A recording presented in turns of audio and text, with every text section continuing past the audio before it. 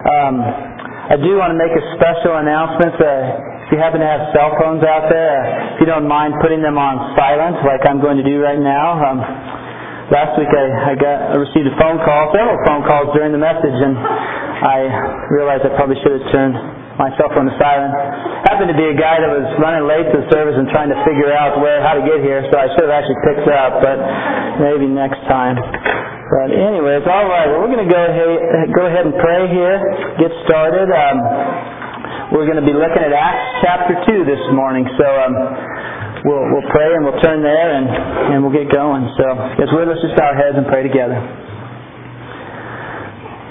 Well, Lord Jesus, we do just want to look to you this morning. We really want to bow our heads and our hearts to you. Pray that you would help us to understand your scriptures this morning. Help us to understand things from Acts chapter 2 that we need to understand, that you want us to understand. Lord, help us to understand the ramifications related to this passage and related to Pentecost. And God, we do just turn the time over to you. Lord, I ask that you would speak through me. Lord, I ask that you would God, just enable me to speak. Lord, I think of a verse in Ezekiel this morning that talks about how you would cause his tongue to be loosened to speak your message when it came time. I pray that would be the case this morning, Lord God, that you would speak through me, speak the things that you want to communicate, blank out those things you don't want communicated this morning, Lord. But we just turn the time over to you, ask you to encourage us, ask you to bless us, and we pray in Jesus' name. Amen. All right. Let's see here. This morning we are continuing our journey in the book of Acts. Last week we looked at Acts chapter 1. We're going to do a little overview from Acts and some more intro on the book of Acts. Then we'll jump into chapter 2 here. But before we get started with that, we're going to share some pictures from this last week. How many of you got to be a part of... Let's see. Oh, there we go. How many of you got to be a part of some sort of fall fest 08 last Wednesday night? There we had some fun fall activities. We went to the corn maze. How was that? Good. Anyone get lost? No.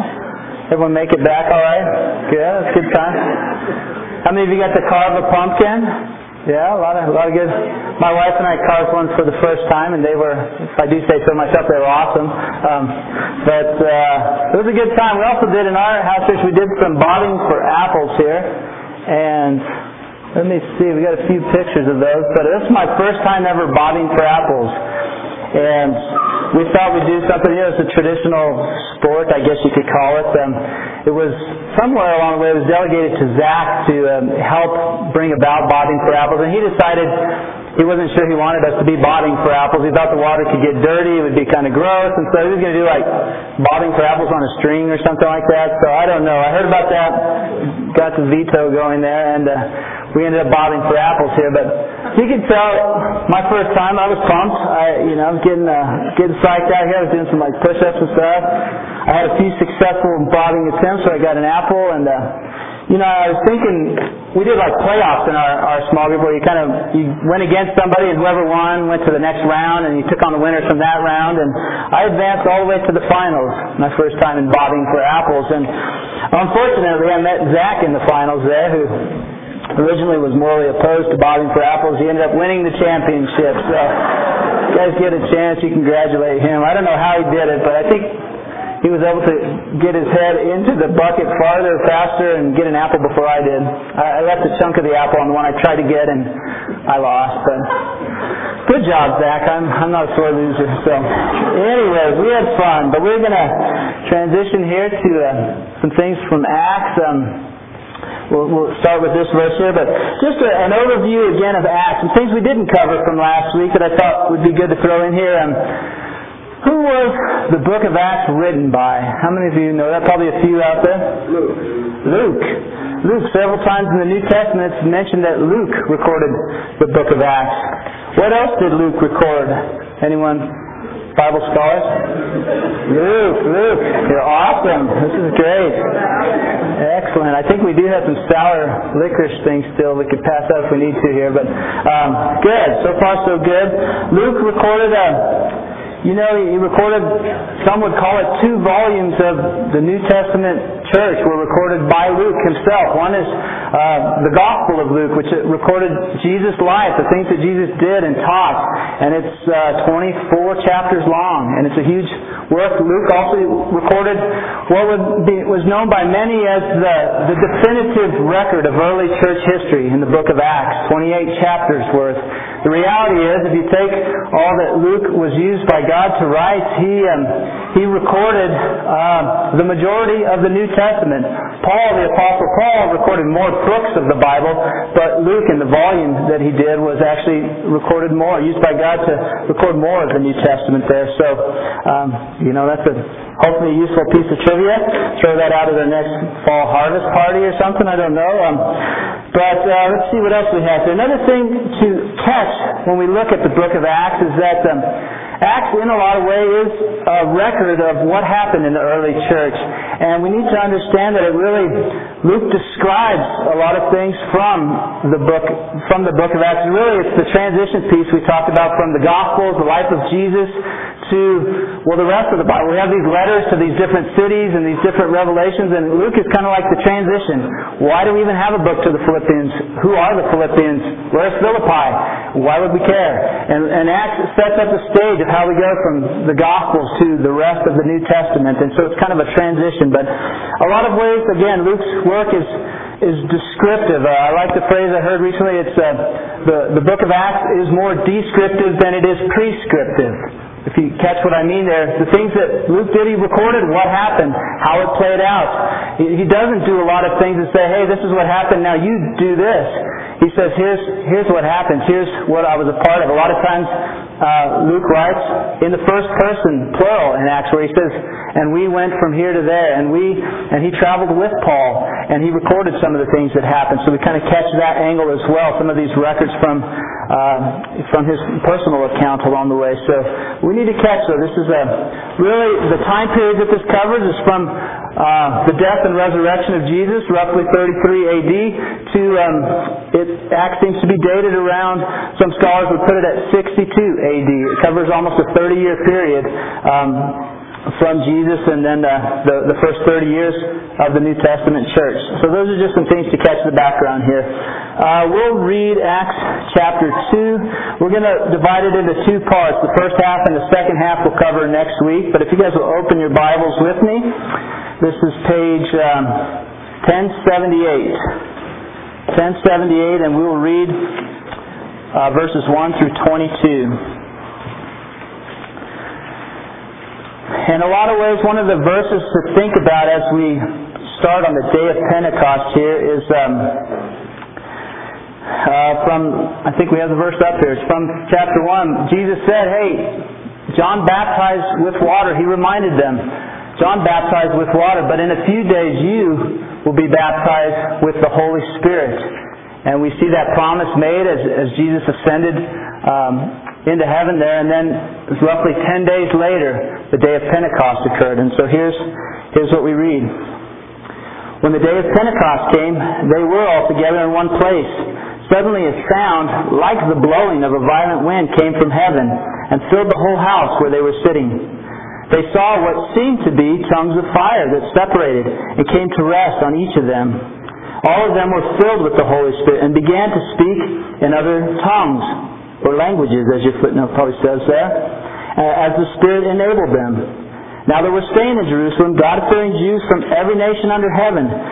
When they heard the sound, the crowd came together in bewilderment, because each one heard them speaking in his own language. Utterly amazed, they asked, are not all these men who are speaking Galileans? Well, how is it that each one of us hears them in his own native language? Parthians, Medes, Elamites, residents of Mesopotamia, Judea and Cappadocia, Pontus and Asia, Pergia and Pamphylia, Egypt, and the parts of Libya near Cyrene, visitors from Rome, both Jews and converts to Judaism, Cretans and Arabs. We hear them declaring the wonders of God in our own tongues. Amazed and perplexed, they asked one another, what does this mean? Some, however, made fun of them and said, they have had too much wine. Then Peter stood up with the 11 and raised his voice and addressed the crowd. Fellow Jews and all of you who live in Jerusalem, let me explain this to you. Listen carefully to what I say. These men are not drunk, as you suppose. It's only 9 a.m. No, this is what was spoken by the prophet Joel. In the last days, God says, I will pour out my Spirit on all people. Your sons and daughters will prophesy. Your young men will see visions, and your old men will dream dreams. Even on my servants, both men and women, I will pour out my Spirit in those days, and they will prophesy. I will show wonders in the heaven above, and the signs on the earth below. Smoke, or blood and fire and billows of smoke. The sun will be turned to darkness, and the moon to blood before the coming of the great and glorious day of the Lord. And everyone who calls on the name of the Lord will be saved. Men of Israel, listen to this. Jesus of Nazareth was a man accredited by God to you by miracles, wonders, and signs, which God did among you through Him, as you yourselves know. And we'll stop right there. So there's just this amazing scene that's going on there. It's good to catch some of these descriptors along the way and understanding the Scriptures. Some words you see thrown in there, like at the beginning it talks about a sound like the blowing of a violent wind. And these flames appeared that seemed like flames of fire. There's words in there that they're descriptive. Was there a violent wind that showed up like a tornado that landed? It doesn't say that, but it says there was the sound of a rushing wind. It was a sound of rushing wind. If you've ever been caught in like a windstorm or in your house and the wind's blowing like crazy, there was something that's powerful there, something that's awesome, and something like that occurred there. And was it actual fire that you would have put your hand in over their heads and your hand got burned? It doesn't exactly say that, but it says it was something that seemed like tongues of fire above them. And this is the day of Pentecost. They were gathered in Jerusalem because it was a Jewish celebration. It happened to occur 50 days after the Passover celebration. Pentecost literally means 50. 50 days after the Passover this occurred. It was a celebration related to the first fruits of the harvest. And people from all over the known world, the Roman world then at the time, gathered in Jerusalem to be a part of this thing that was going on there. And so that's kind of the stage as we sit here. We're going to cover some different important things we need to catch as we go through this here. Let's see. There's 3 real areas. If you've got notes, if you've got a handout, I encourage you to take notes and hold on to them. I think these are helpful to understand. There's 3 basic areas we're going to talk about this morning. The first one is this. It's the baptism of the Holy Spirit. I don't know what that means to you. When you first hear that, I don't know what comes to mind. Depending on your background, you might have some crazy things come to mind where you go, oh, goodness, they're talking about that this morning. What's Pastor Rich going to do? Or you might go, baptism of the Spirit, I've never heard of that. I'm curious. Or you might have some other perspective. But we're going to share with you, I'm going to share with you understanding that we have in this church and in our movement of churches on this subject of the baptism of the Spirit. And I hope you find it helpful. I know when I first heard some of these truths taught, it was helpful for me to put some of the pieces of the puzzle together that I didn't understand. Sometimes when you have quiet times and you read it and you go, what in the world does this mean? Often I pray, Lord, teach me this. Help me to understand this sometime. And later down the road, through teaching or through putting other verses together, I feel like God answers those prayers. And I hope this might be the case this morning here. But so the baptism of the Holy Spirit. Now we're going to start with a few things here to help understand it. First question I have for you is this. What does it mean to be baptized? Immersed. The word, it comes from the Greek word baptizo, which means what?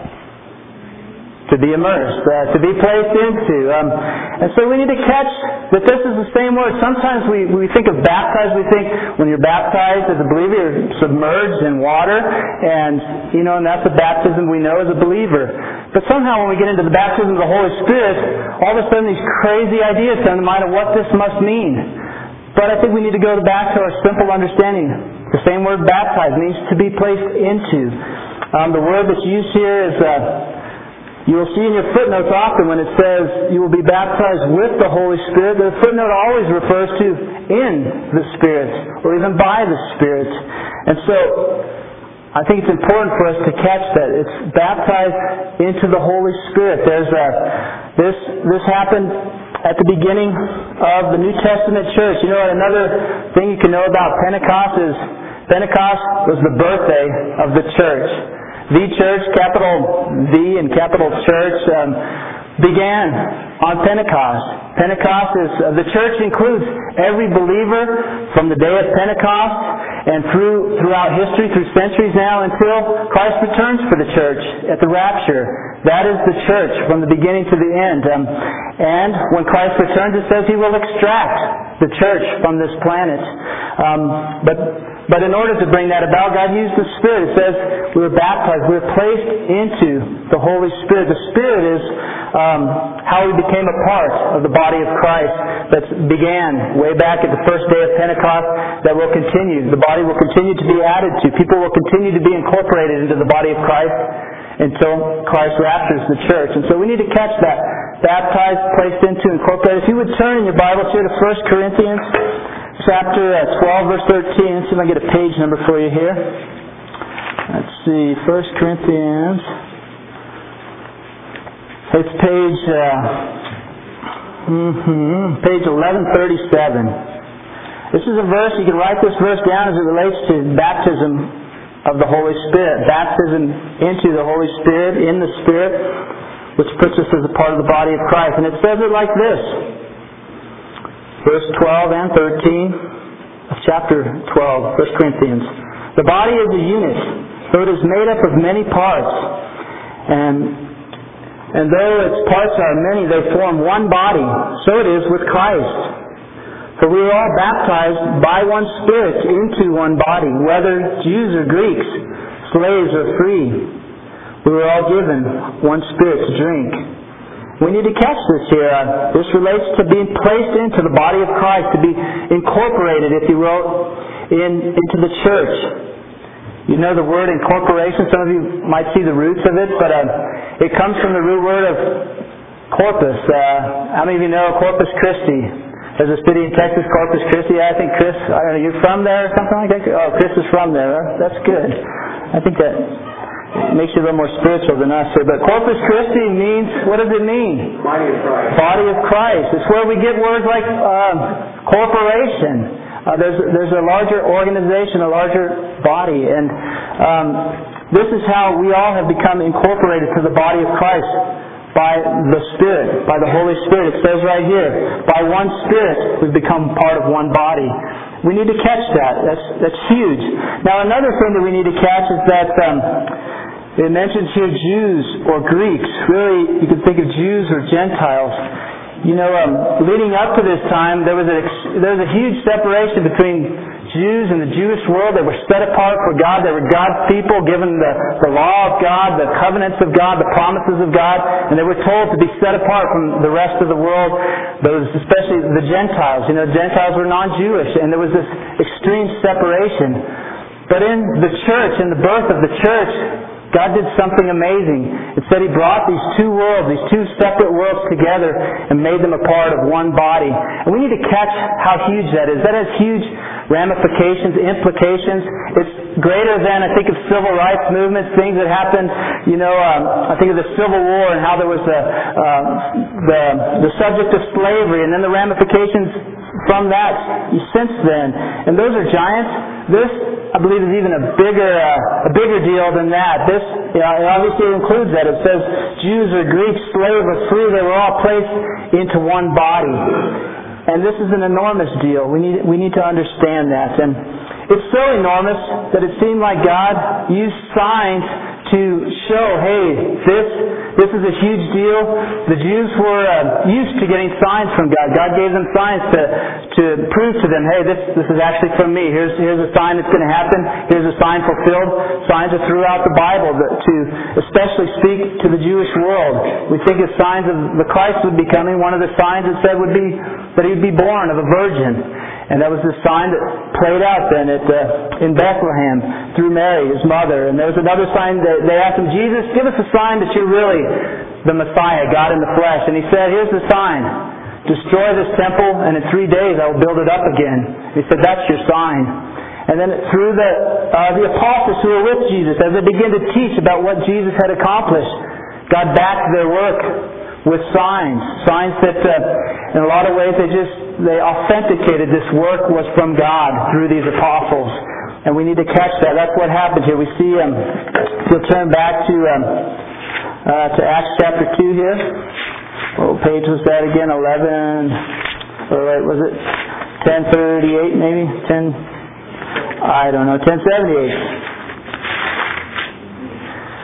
And so there was these signs. So we'll just kind of breeze through this passage again and pull on some things here. Let's see what points I have here. We're kind of there. So Pentecost, the day of Pentecost came.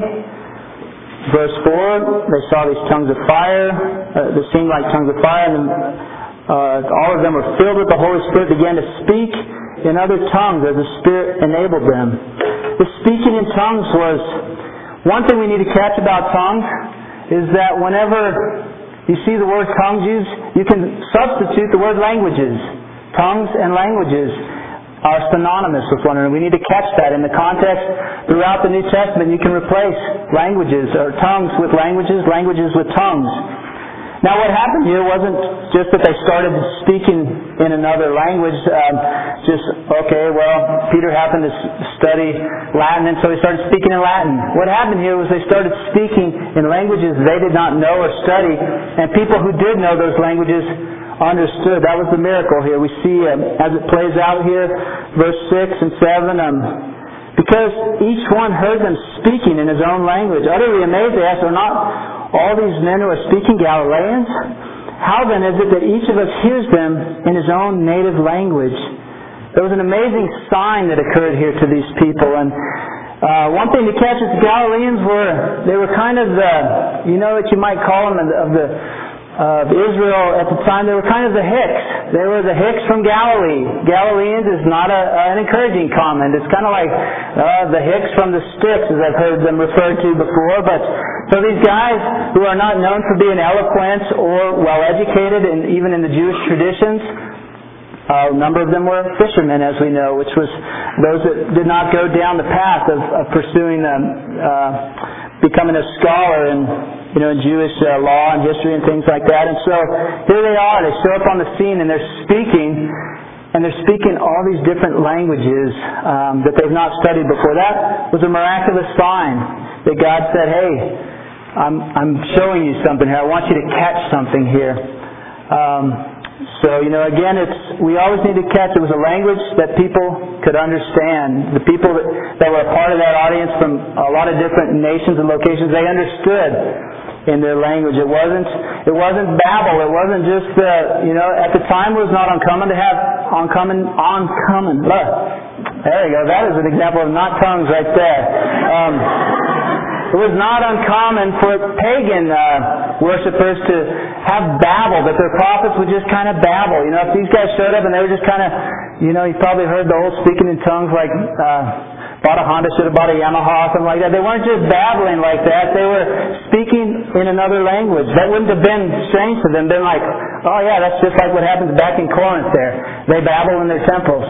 They were speaking and they understood them clearly in their language, and they said, this is amazing.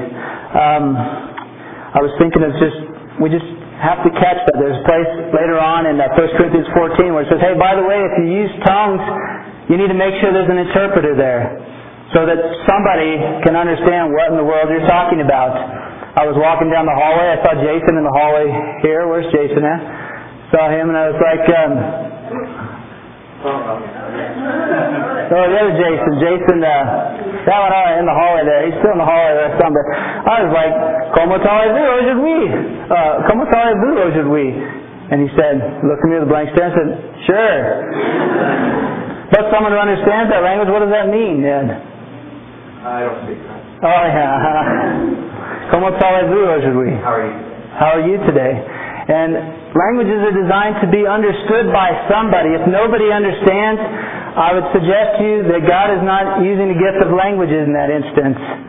And usually those gifts of languages or tongues like we see here, they pointed to God. They brought glory to God. It says, hey, not only were they speaking in my language, they were speaking to the glory of God, the mighty deeds of God. We need to catch that because there's a lot of other uses, a lot of other understandings of tongues throughout Christianity right now. But this is clearly about languages that others could understand the glories of God. Let's see here. So it was a sign.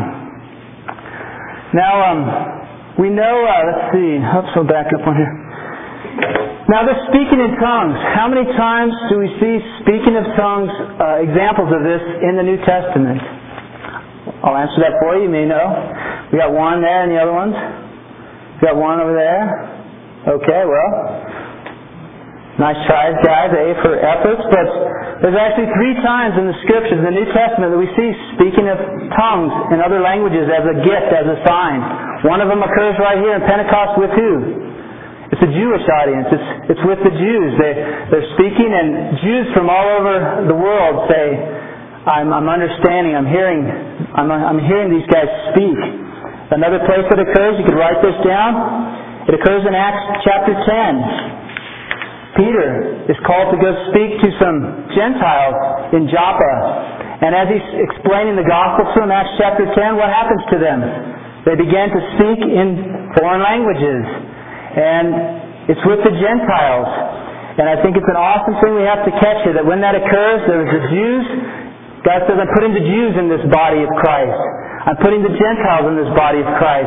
An amazing, miraculous sign He used to show the Jews what He was doing was the gift of tongues through the apostles. In Joppa there, the same thing occurred, except it was to a different audience. It was the Gentiles. And I love what Peter says. If you flip a few pages to Acts chapter 10, you'll catch this. It says, the end of the chapter, like 44, 10:44 to the end. While Peter was still speaking these words, he was explaining the gospel to them. The Holy Spirit came on all who heard the message. The circumcised believers who had come with Peter were astonished that the gift of the Holy Spirit had been poured out even on the Gentiles, for they heard them speaking in tongues and praising God. Peter goes on to say, can anyone keep these people from being baptized with water? They have received the Holy Spirit just as we have. So he ordered them to be baptized in the name of Jesus Christ. Later on, he returns to Jerusalem and he has to explain to them. These Jewish brothers in Christ, or these Jewish people with Jewish background are saying, what in the world were you doing with those Gentiles? You went to their house, you went into their home, how dare you do that? And he explained. Well, I explained to them the gospel about Jesus, and they believed it. The Holy Spirit came on them. They spoke in tongues, just like what happened to us at Pentecost. And I like how they say this. He's explaining this to them in Acts chapter 11. He goes on to say, these people who were kind of objecting to this, offended about it, they said, when they heard this, they had no further objections and praised God, saying, so then God has granted even the Gentiles repentance unto life. It was a profound thing that happened, accompanied by the sign of speaking in tongues. One other time this occurs in the Bible. Do you know where it is? Probably not. That's where. No, that is not. They discuss the topic of tongues, but an example that we see is Acts chapter 19. Acts chapter 19, that they're in the city of Ephesus. We can read the first few verses there. Acts chapter 19.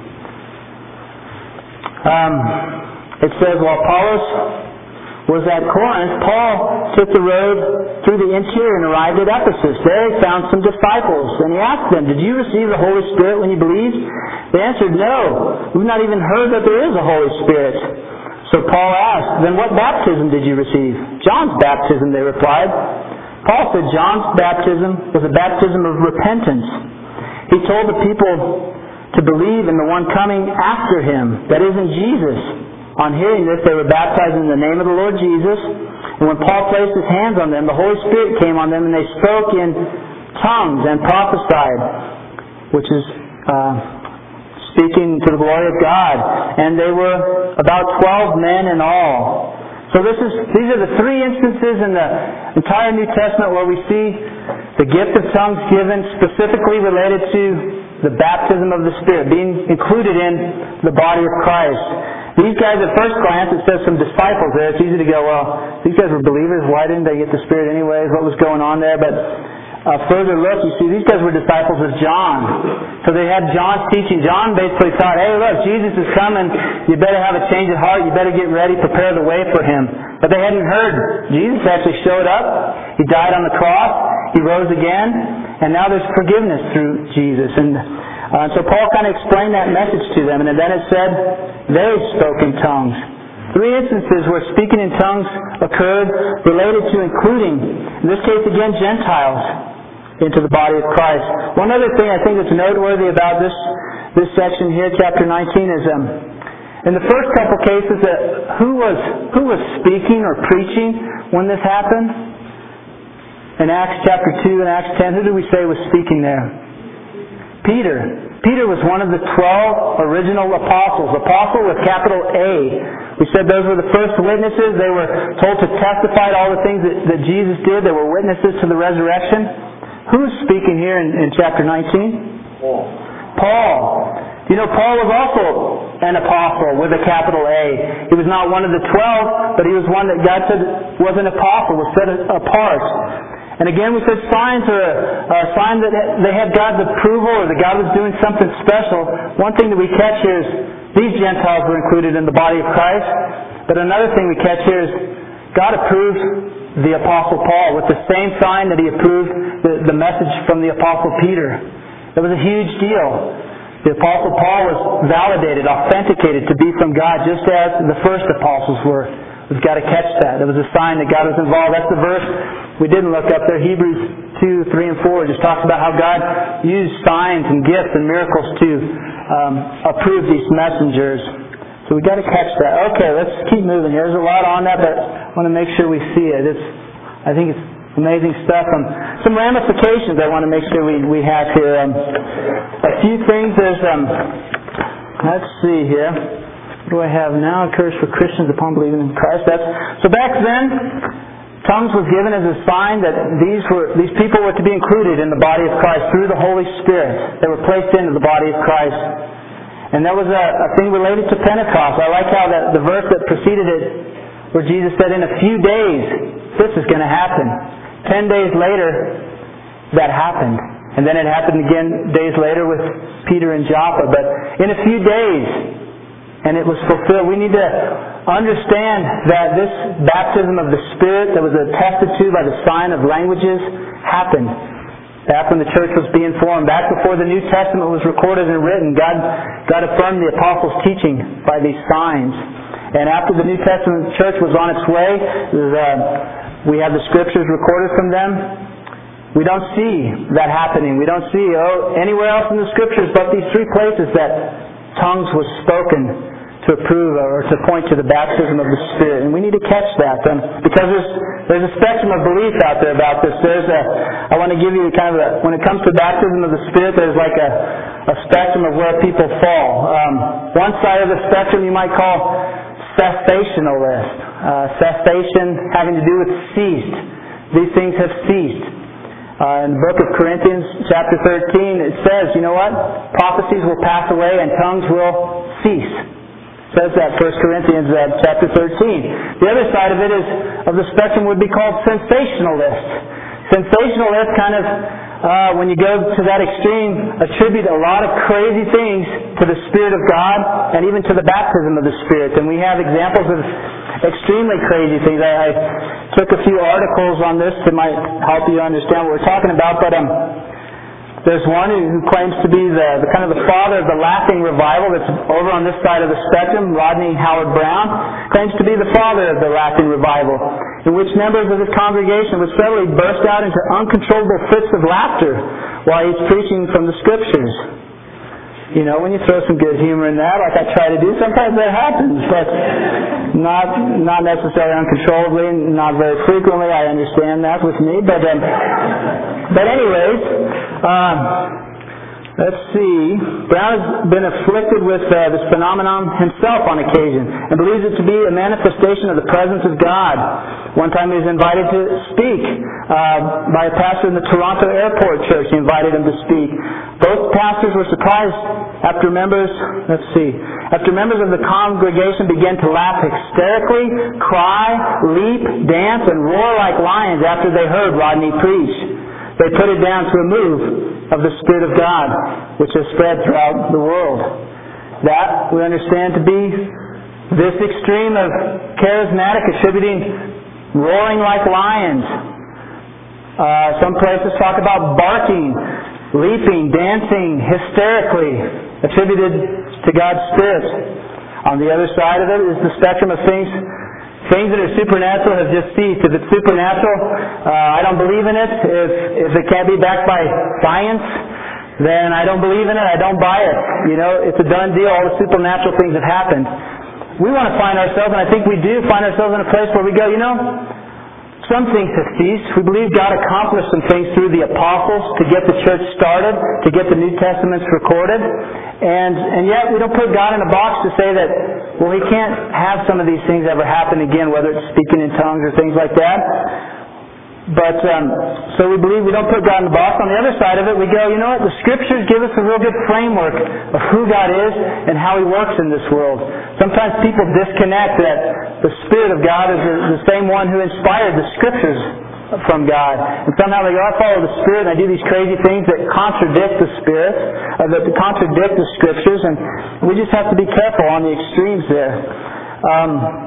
There's some that, we would differ with, and, some that we love in the church, we'll see in heaven, but we differ with them. There's some charismatics, there's some Pentecostals that I go, there's some that I know personally that I think are very dear people in both of those camps, and yet we would differ with them on this teaching.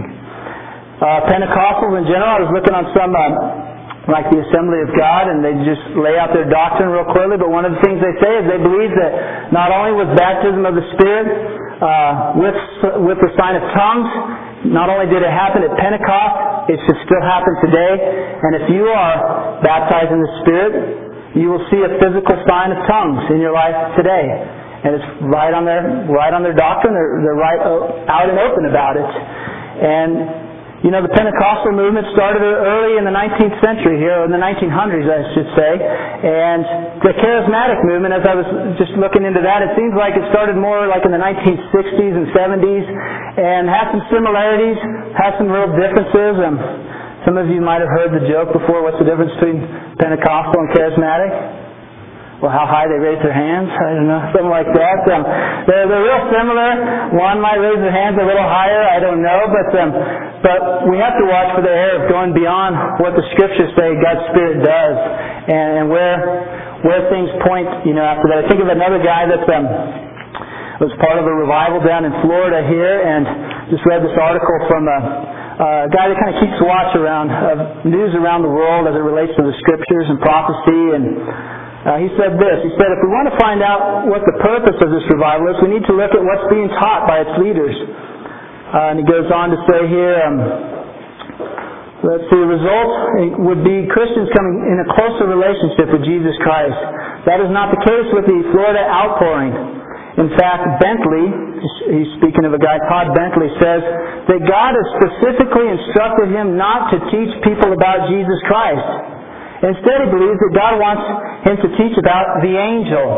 He talks about this angel. He has a name for this angel, interactions with this angel. Bentley related this fact at one of his meetings. He's kind of explaining his interaction he had with God. God, why do I want to teach people about this angel, the angel? He questioned. Isn't it about getting people to believe in Jesus? Even Bentley seemed surprised by this unusual request from the Father. The response came back. Well, people already believe in Jesus, but the church doesn't believe in the supernatural. You will not see Bentley read from the Scriptures. You may not even hear him talk much about God or Jesus Christ, despite all the miracles that seem to be taking place. But you will hear him talk about angels and the supernatural. And so it seems that the purpose of this revival is to get people focused on the supernatural. We need to watch out for things like that. When we see examples in the Scripture, when they spoke in tongues, what did people hear? Things about the glory of God, the mighty things about God. When they were filled with the Spirit, what was always the result? Someone filled with the Spirit usually spoke to tell people about Jesus, proclaimed Jesus boldly.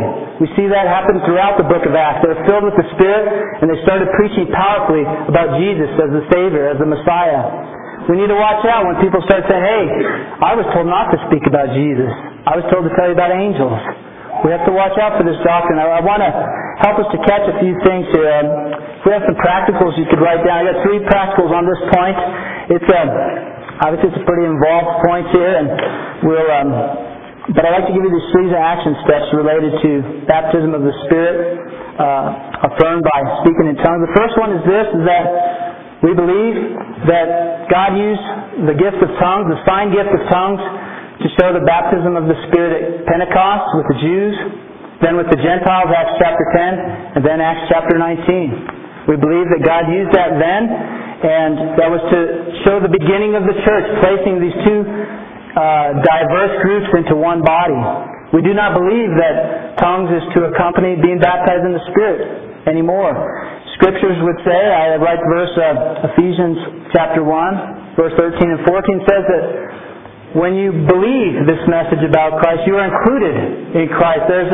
Having come to believe in Jesus as your Lord and Savior, you are included in the body of Christ through the Holy Spirit. That's what we believe. That's what we understand. It does not attest to have to be backed by speaking in languages. That's what we believe. There's other churches out there, other people who I would say are dear Christians. We would disagree on this point. Again, Pentecostals would say you need to seek the baptism of the Holy Spirit, and the way to really prove that is that you speak in tongues. Some would go farther, again on the far extremes, would say, if you have not spoken in tongues, we question if you're even saved. So there's this striving after speaking in tongues. Maybe it's falsely babbling just so you get someone's approval, but that's on one of the extremes of this understanding. And we love Pentecostals, we love charismatics. Some of you might know people in that world. Some of you might be people in that world. I am encouraged and reminded that so we don't believe you have to have the gift of tongues to be baptized in the Spirit. We believe that happens upon believing in Christ. But the other thing is we do believe we need to love people who have these other understandings. We need to love people in the Pentecostal world, in the charismatic world. How many of you know that? What's the love chapter, the greatest love chapter in the Bible, perhaps? 1 Corinthians 13. 1 Corinthians 13. What is the context of 1 Corinthians 13?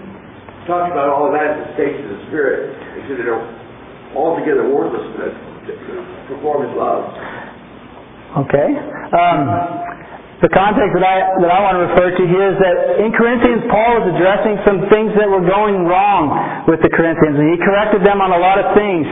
Chapter 13 happens to be preceded by chapter 12, where he's talking about gifts of the Spirit and tongues specifically. Chapter 14 is followed up by things they were doing wrong and things they should do right related to the Spirit and tongues. And in the middle of that is chapter 13. How does it start? Though I speak in the tongues of men and of angels, but have not love, I'm but a resounding gong or clanging cymbal. He was saying, if you speak in tongues, if you think you're something because you've spoken in tongues, and you're looking down on others and you're not loving, you're just a resounding gong or clanging cymbal. And the whole thing goes on to describe, here's how you love. And I think we need to be a church that, though we would disagree with Pentecostal doctrine or charismatic doctrine, that they would know clearly that we have the love of Jesus Christ through the Holy Spirit in our lives. They need to know that we love them, even though we would differ in doctrine. The other thing I put down, so we need to love. We don't need to look for signs of languages, but we also need to beware of false doctrine and false teachings. Sometimes if someone were to say, I'm just here to preach about angels, I'd be extremely cautious about that doctrine. That's not what the Bible says. That's not the example that it gives. If someone brings up some other things, a lot of times the sensationalism can be anything I felt on my heart.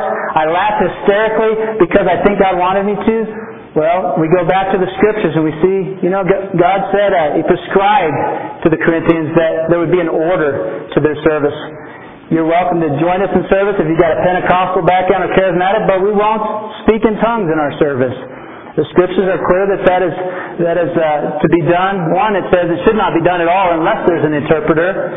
And so if that's to be done, it should be done with an interpreter. But two, it talks about doing that in a more private environment as compared to the public service. They were being corrected for how they were playing it out in Corinthians. It was not going, hey, yeah, you guys are close, but here's some things. They were told to do it in another way, in a way that had interpreters, in a way that would bring glory to God and build up the body. We won't be practicing that here for the record. To close here, I think we've got to wrap things up, and I'm still only on baptism of the Spirit. We're just going to do a rapid finale here, the other 2 points, because I think this has the gist of what I want you to catch. This occurred at Pentecost with the Jews, with the Gentiles, and Paul in chapter 19 there. And We are placed in the Spirit upon believing in Christ. We understand from the Scriptures. Let's see here on... The other point you can write down here is just talk about the indwelling of the Spirit. You know, in the Old Testament, the way God's Spirit related to men and women, it was temporary and it was external. God dwelt, His Spirit was among us. It was among the people of God. And we see how the Spirit would come and go. The Spirit would anoint someone like Saul was anointed with the Holy Spirit. But then, when he disobeyed God, the Spirit left him. And the Spirit would come and go. Samson's life. And he would leave. And the Spirit would come and go. And that's an Old Testament way of relating to God's Spirit. But the New Testament, we need to know it's a permanent deal. Upon believing, you're indwelled with the Spirit. Again, the same verse we have here. Ephesians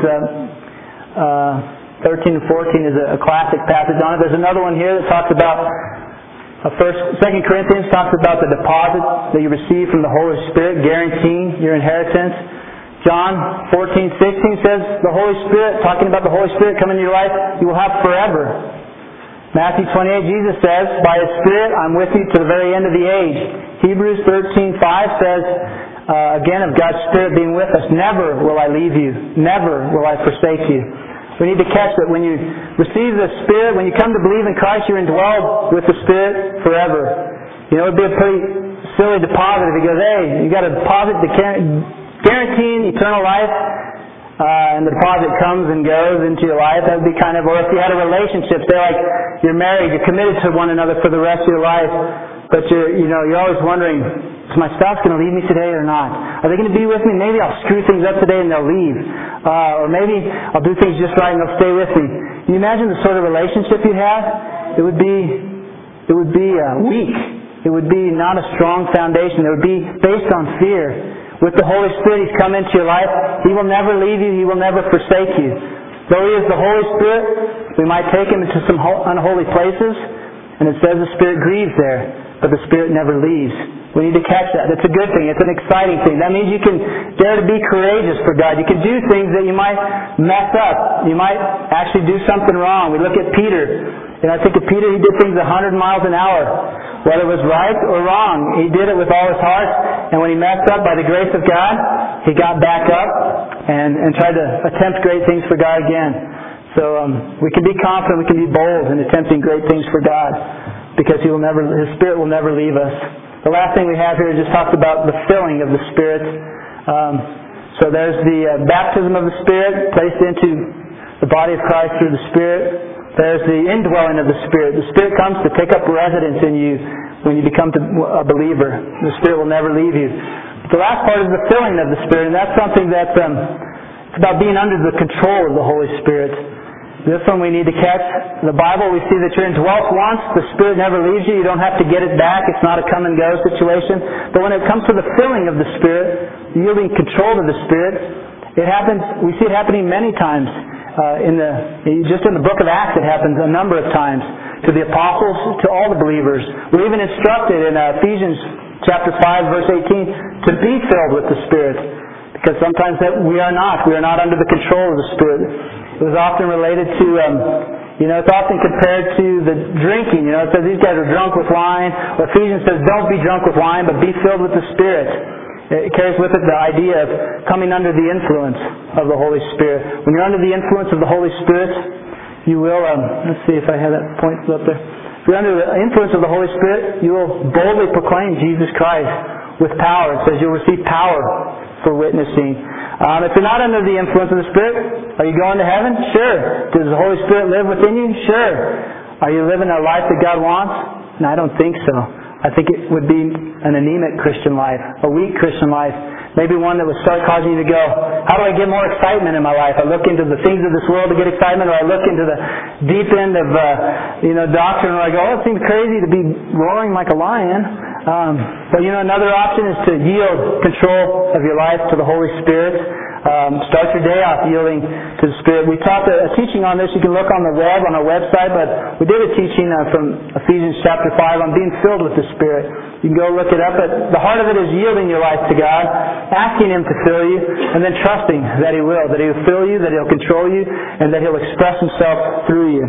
And so, I think the one last, I'll just leave with an analogy and thinking on this, being filled with the Spirit. Sometimes I liken it to be It's kind of like your life is a car. Say you've got a car, whatever your favorite car is, you're in the driver's seat. When you invite Christ in your life, it's like you invite Him into your car. And it's kind of like, doctrinally speaking, when you get to the gates of heaven, you pull up, and if the Spirit of Christ is there with you, He kind of says, this one's with me, let Him in. You drive in, and, you get on your way to heaven there. But, because of inviting Christ into our life through faith, we have eternal life. But the life you live here is entirely dependent on who's driving. He can be in your car, he can be in your passenger seat. Maybe you go, I invited Christ in my life, He's in the back seat, and I'm just driving life, crashing, doing my own thing. Or maybe we go places where God's Spirit's like crawled into the trunk because He doesn't want to be a part of what we're doing, but yet He cannot leave. And He's there being grieved. But the full life, the life we see, like Peter living, is the life where Jesus is at the steering wheel. And He's taken us places that we would not go on our own. Peter on his own was not bold and courageous for Christ. He denied Christ several times. He did not speak out about Christ. And when the Spirit took control and He was filled with the Spirit, he lived a supernatural life that brought glory to Jesus Christ, that proclaimed Him boldly. People got saved. And so I want to encourage us to make sure the Holy Spirit is in the driver's seat in your life. Maybe you're a believer, you've received Christ, you've got His Spirit, but maybe you've been driving. And maybe it's time to give control over to God's Spirit to drive your life. Maybe it's time to turn over the keys. Are you headed to heaven? Sure. Are you living the supernatural life that God has for you? Maybe not. Maybe it's time to give control over to the Holy Spirit, just praying that He would fill you and take control, and trusting that He'll answer that prayer as the Scripture says He will. So anyways, let's pray. We'll call it a morning. Lord Jesus, I pray that You would help us to take these things in that You want us to catch, Lord God. There's a lot of things going real fast.